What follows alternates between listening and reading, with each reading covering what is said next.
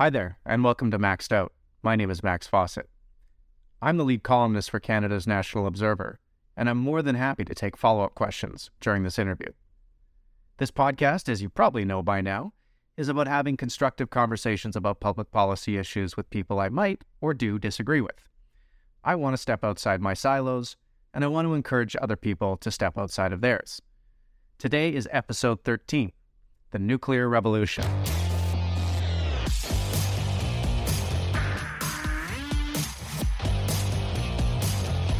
Nuclear energy is back in vogue right now, in large part because of the growing global consensus around the need to reduce greenhouse gas emissions and the understanding that nuclear can do some heavy lifting on that front.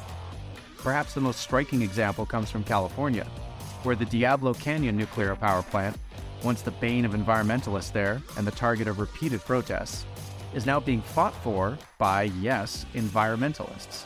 Governor Gavin Newsom, who once opposed the plant, was forced to reconsider his position after the 2020 heat wave caused rolling blackouts in his state. Now he's pushing to extend its life past its scheduled 2025 closure, and he has the growing support of a public that once opposed new nuclear in their state.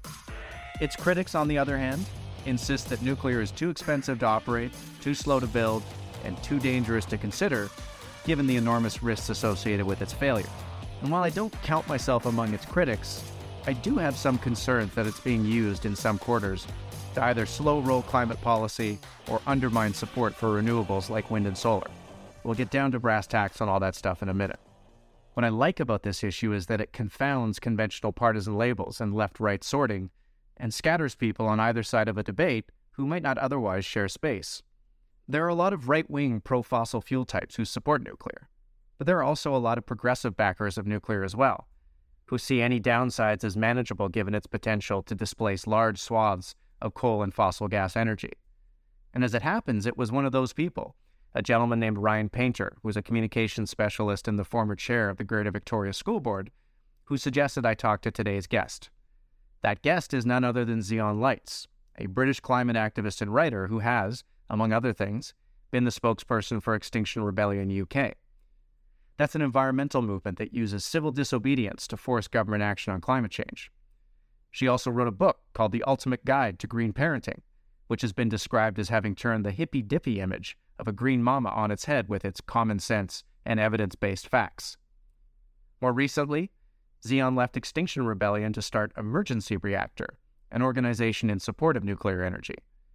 And while that might sound like it's in opposition to her previous environmental activities, she doesn't see it that way. Me? I remain mostly agnostic here.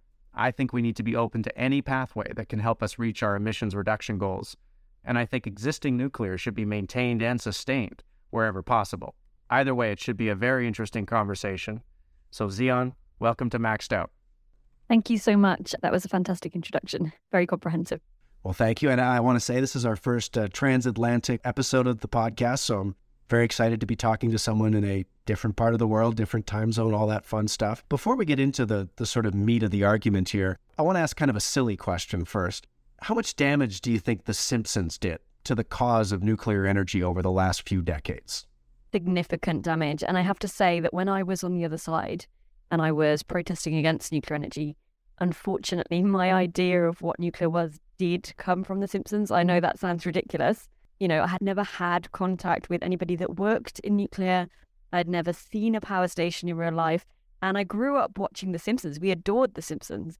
And the biggest, most evil character is this nuclear industry head. And you've got Homer Simpson dropping waste everywhere. And the waste is green and gloopy. And I truly believed, that's what the waste was. So I think, I was just an ordinary person born to working class parents. And I think that is the messaging. Quite a lot of people, who didn't have a high kind of science background with people in their family who might be able to combat some of these beliefs. And I think, that people like me really absorbed that messaging. I don't know whether it was deliberate or not, but it was certainly very powerful. So tell me about your transition from being someone who opposed nuclear and believed that it was, not a viable solution to decarbonizing the global economy to being a very outspoken advocate. How did that happen for you? I was opposed for a long time. And, for me, I was very young when I became concerned about global warming, which is what we called it back then.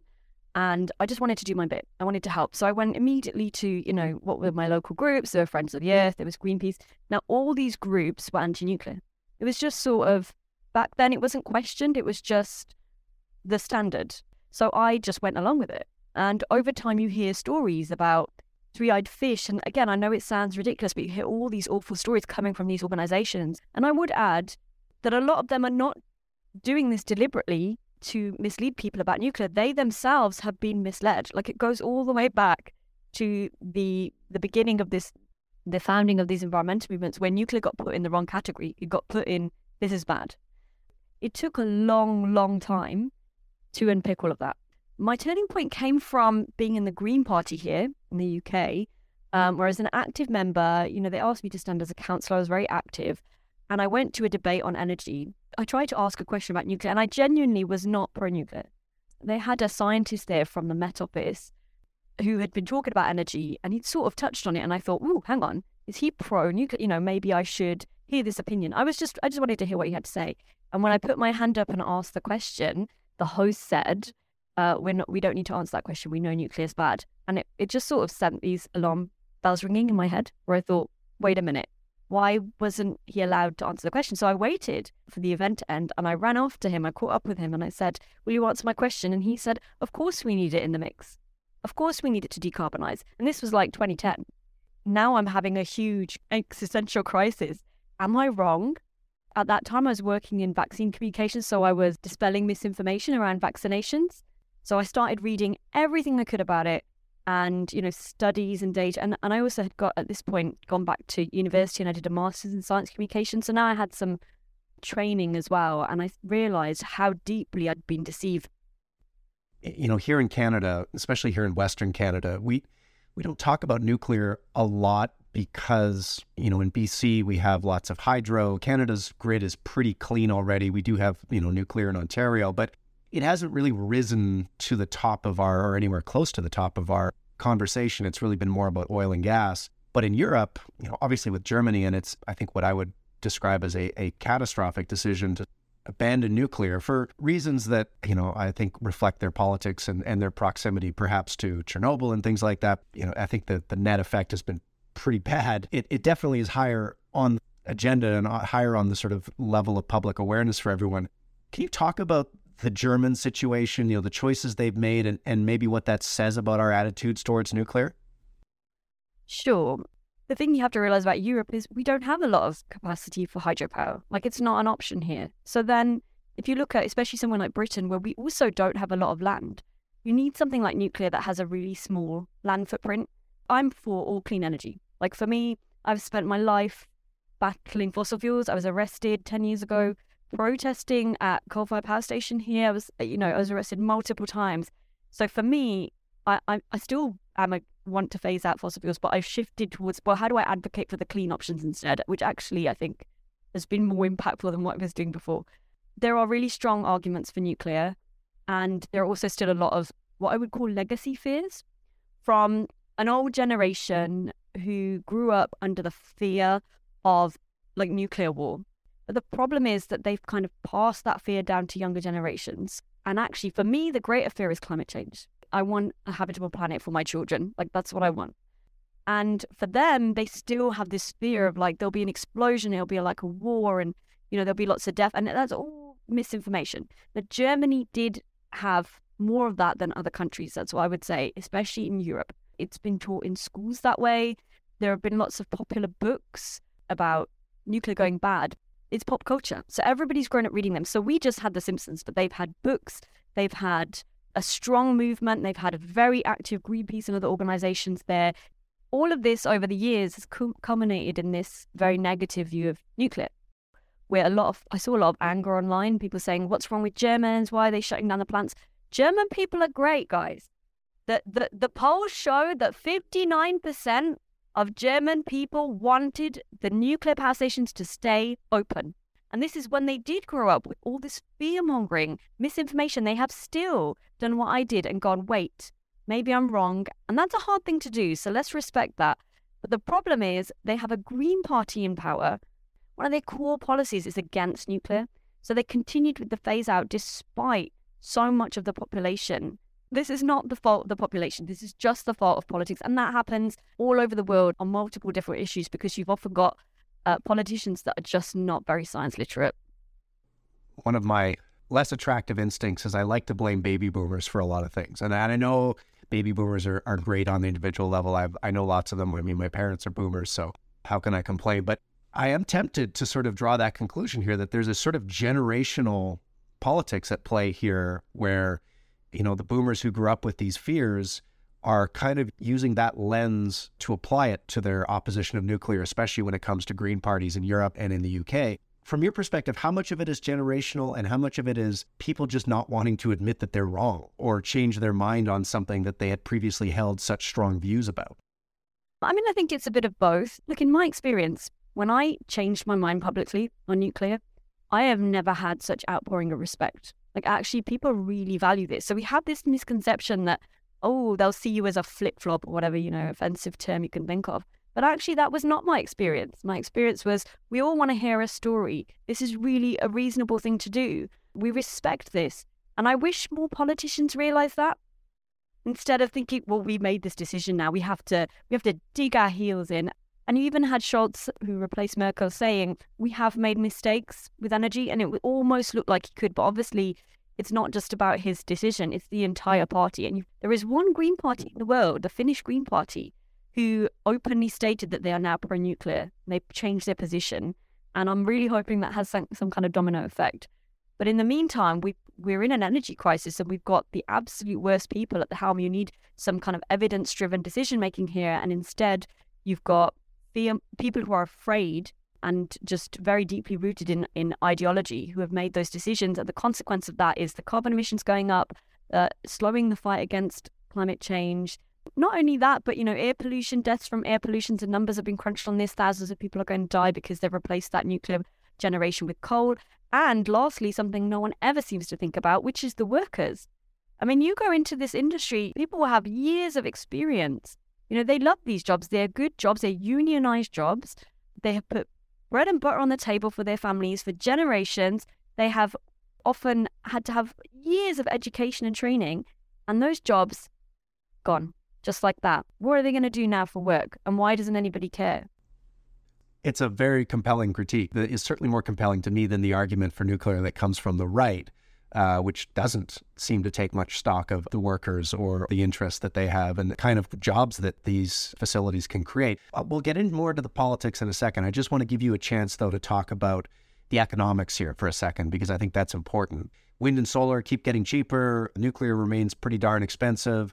Why don't we just build a whole pile of wind and solar? And you've taken issue with those calculations. So I want you to explain to listeners why it is not as cut and dried as maybe some folks, including me, have pretended in the past. This is where it's going to sound silly now that people claim that wind and solar power is cheaper.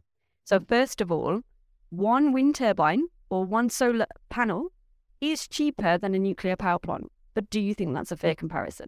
Because actually, that is the comparison that people are making when they make those arguments.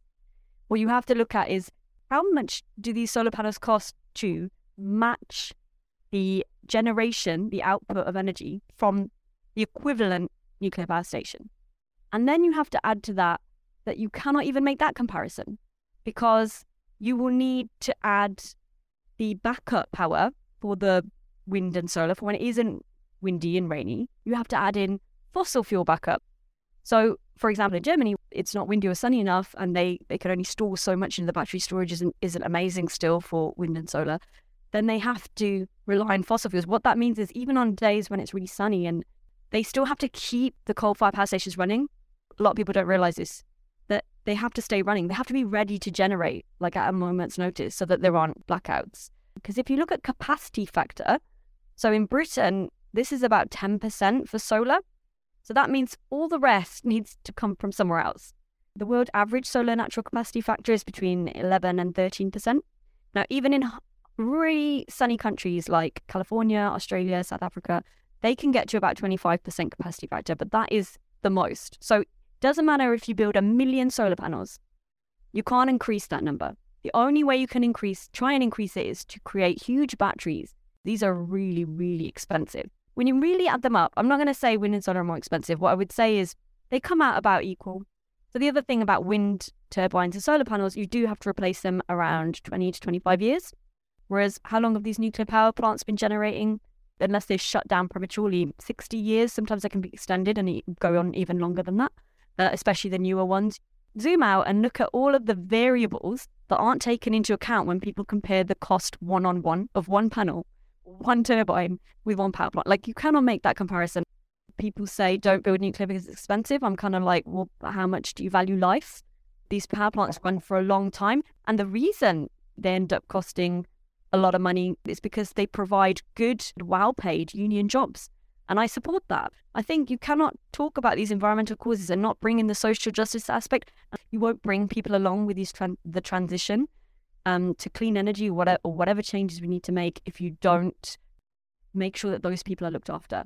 I agree. And there's a few things I want to sort of dig into here as to the social justice aspect. I love economists, but I think we've listened a little too much to the economists and not quite enough to the political scientists or the political theorists. So, we have a carbon tax here. That's great. It's the most efficient way to reduce emissions, but the political economy of it is not good. And there are a lot of people who feel like they're being left behind, singled out. Certainly here in Alberta, I think that has been the success of what the Biden administration has done in the States is they've packaged climate policy as a jobs policy, as an economic development policy. And I think on that front, it's been much more successful than what we've done here in Canada. My concern, though, and this is that it sometimes just feels like a way to chop down renewables. But I can imagine someone who is a fossil fuel enthusiast or a lobbyist or an oil and gas sector comms person looking at that and going, well, isn't that a really good stick that we can use to beat renewables over the head with? What I hear from you is that zero carbon energy is better than high carbon energy, and they should work in tandem. Absolutely. Absolutely. And nuclear and renewables can work together, and they do in many countries. France, Sweden, Norway, Switzerland, Paraguay. These are the countries in the world with large electrical grids and the lowest carbon emissions. It's been done already. Why are we dragging our feet? Part of the reason is because you've got these two factions fighting. You've got the renewables people fighting with the nuclear people. And I'm like, guys, there is a huge common enemy over here. If you look at the scientific consensus of the Intergovernmental Panel on Climate Change, they're the international body that tells us what's happening with climate change. They say we need to build a lot of renewables and a lot of nuclear. That is the only way to decarbonize. And it's the only way it's been achieved anywhere. And I think it's completely doable, and it has been done in places like France. And we should all follow that model. Do you worry about the support coming from the sort of fossil fuel industrial complex? I'm thinking of a guy named Alex Epstein, who wrote a ridiculous book called The Moral Case for Fossil Fuels. And he's a big nuclear advocate. Apparently thinks it's a fantastic technology. And, from where I sit, it feels to me like that kind of support is because they see it as a way to slow down the sort of broader push to reduce and eliminate fossil fuels, because they'll get the renewables people arguing with the nuclear people, and that'll throw sand in the gears. So, do you just sort of ignore people like that who are supporting nuclear and just push forward? I understand his argument. I think some of the right-wing arguments come from this fear that, if we get rid of fossil fuels, do I have to give up all my things? And actually, no, let's be fair. This isn't just a right-wing thing. I've heard ordinary people talk about this. They're worried about diesel being phased out because they have a diesel car and they can't afford an EV, things like that. So there's this fear that they're taking away what we're used to. And that's a natural fear of change, I think. But it has also been capitalized on by fossil fuel industry. If you actually go far back to the 70s, the fossil fuel industry put lots of money into anti-nuclear campaigns. There's evidence of this with posters they put out in the US, making them look like they're from environmental organizations, but actually they were traced back to, who was it, the American Petroleum Institute? And they're basically saying nuclear will take your jobs. We don't want nuclear here. So their number one interest is what do we need to do where to protect fossil fuels? What I would say is we do need to understand the arguments from the other world, and we do need to talk to them. And so actually I would agree with Alex on some of what he says about fossil fuels, where he says, look, can we stop just saying they're bad? Because they enabled us to leave poverty. But I do think that the main thing is to have conversations with these people and not just write them off as they're just selfish and they have their own reasons. Everybody has their own viewpoint and everybody's viewpoint is valid. You're very pro-nuclear, and that's why you wanted me to speak here, and you know that I'm lefty, but you invited me anyway, so thanks for that. That's a fair point. I mean, that's sort of the genesis of this podcast, was talking to people that I don't automatically agree with. And, seems to me that one of the really big challenges here is that nuclear takes, especially in, the United States, takes a long time, and we don't have that time, obviously. We're not running out of time, we just don't have any left. And how do you match up the time scale of needing to get nuclear built right away and the amount of time that it seems to take to move it through the regulatory process and all of that? This is another thing where there's some misconceptions. So nuclear reactors can be built in 4 or 5 years. Like the average build time is actually 7.5 years. All we really need is politicians that look at countries like South Korea, where they started their nuclear program fresh. They didn't have one already. So they did, they started from scratch.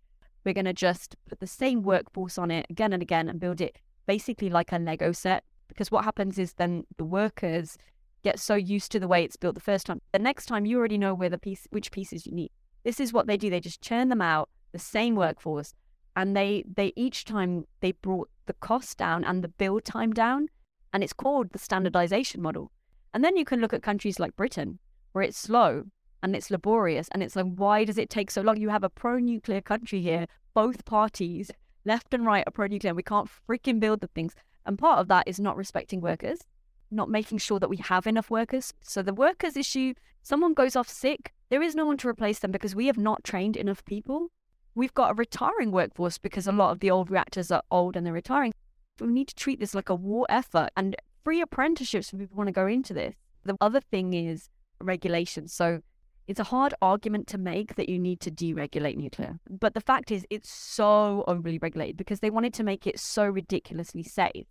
But it's so over the top that if they run out of a certain kind of nail or duct tape, they can only use that one brand that is signed off. And so if it's out of supply or they need to wait for it to be ordered, they just need to wait. It's that ridiculous. Then you look at fossil fuel industry and it is not regulated to that degree. The waste isn't regulated to that degree, right? It's dumped all kind of places. We found coal ash dumped in rivers. Nuclear waste, they overmanage so incredibly. These are massive protective containers for a tiny bit of waste. And they're tested by flying planes into them. The planes crash and the spent fuel canisters don't even crack. Like there are actual videos of this. And I think this is where nuclear gets stuck because it is really hard to argue to deregulate. And now you suddenly have most countries have shifted, like the polls have dramatically shifted in favor. So I think maybe now is the time that people who really get it need to actually go and help with the decision-making process. It does feel like it's changing. It does feel like there's sort of a new openness, at least in certain parts of the world, to building nuclear and casting aside some of the old myths about it. You've definitely changed my position a little bit. I'm more supportive than I was when we started this conversation. I think you're a very compelling advocate for it, and I look forward to watching the conversation unfold as we go forward and your participation in it. So thank you so much for taking time to talk to me here today and joining me from across the pond. Well, thank you so much for having me. It's been really, really enjoyable.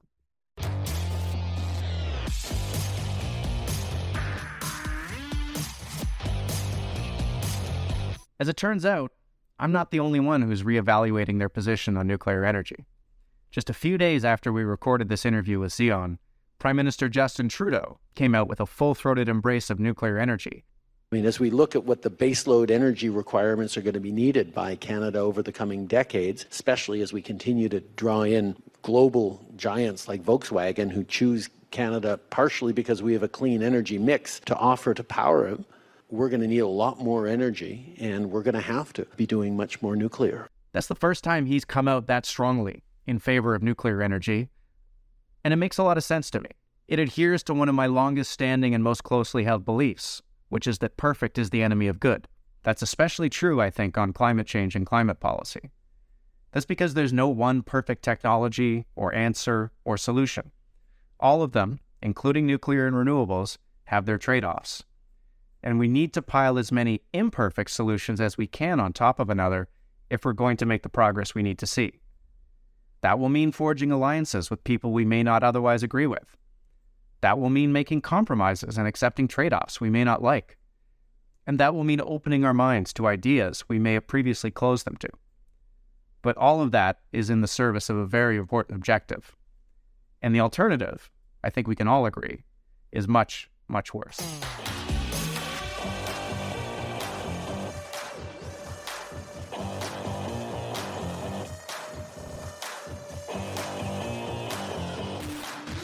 Just a reminder that we need your help to continue our podcasts. Every donation helps, And please rate us a 5 on Apple Podcasts and tell your friends and neighbors. We want everyone to find us. Maxed Out is produced by Canada's National Observer. Our managing producer for podcasts is Sandra Bartlett. Associate producer, Sarah Tozema. Our publisher is Linda Solomon Wood. Next week is Hot Politics with David Mackay, and I'm Max Fawcett. I'll see you in 2 weeks.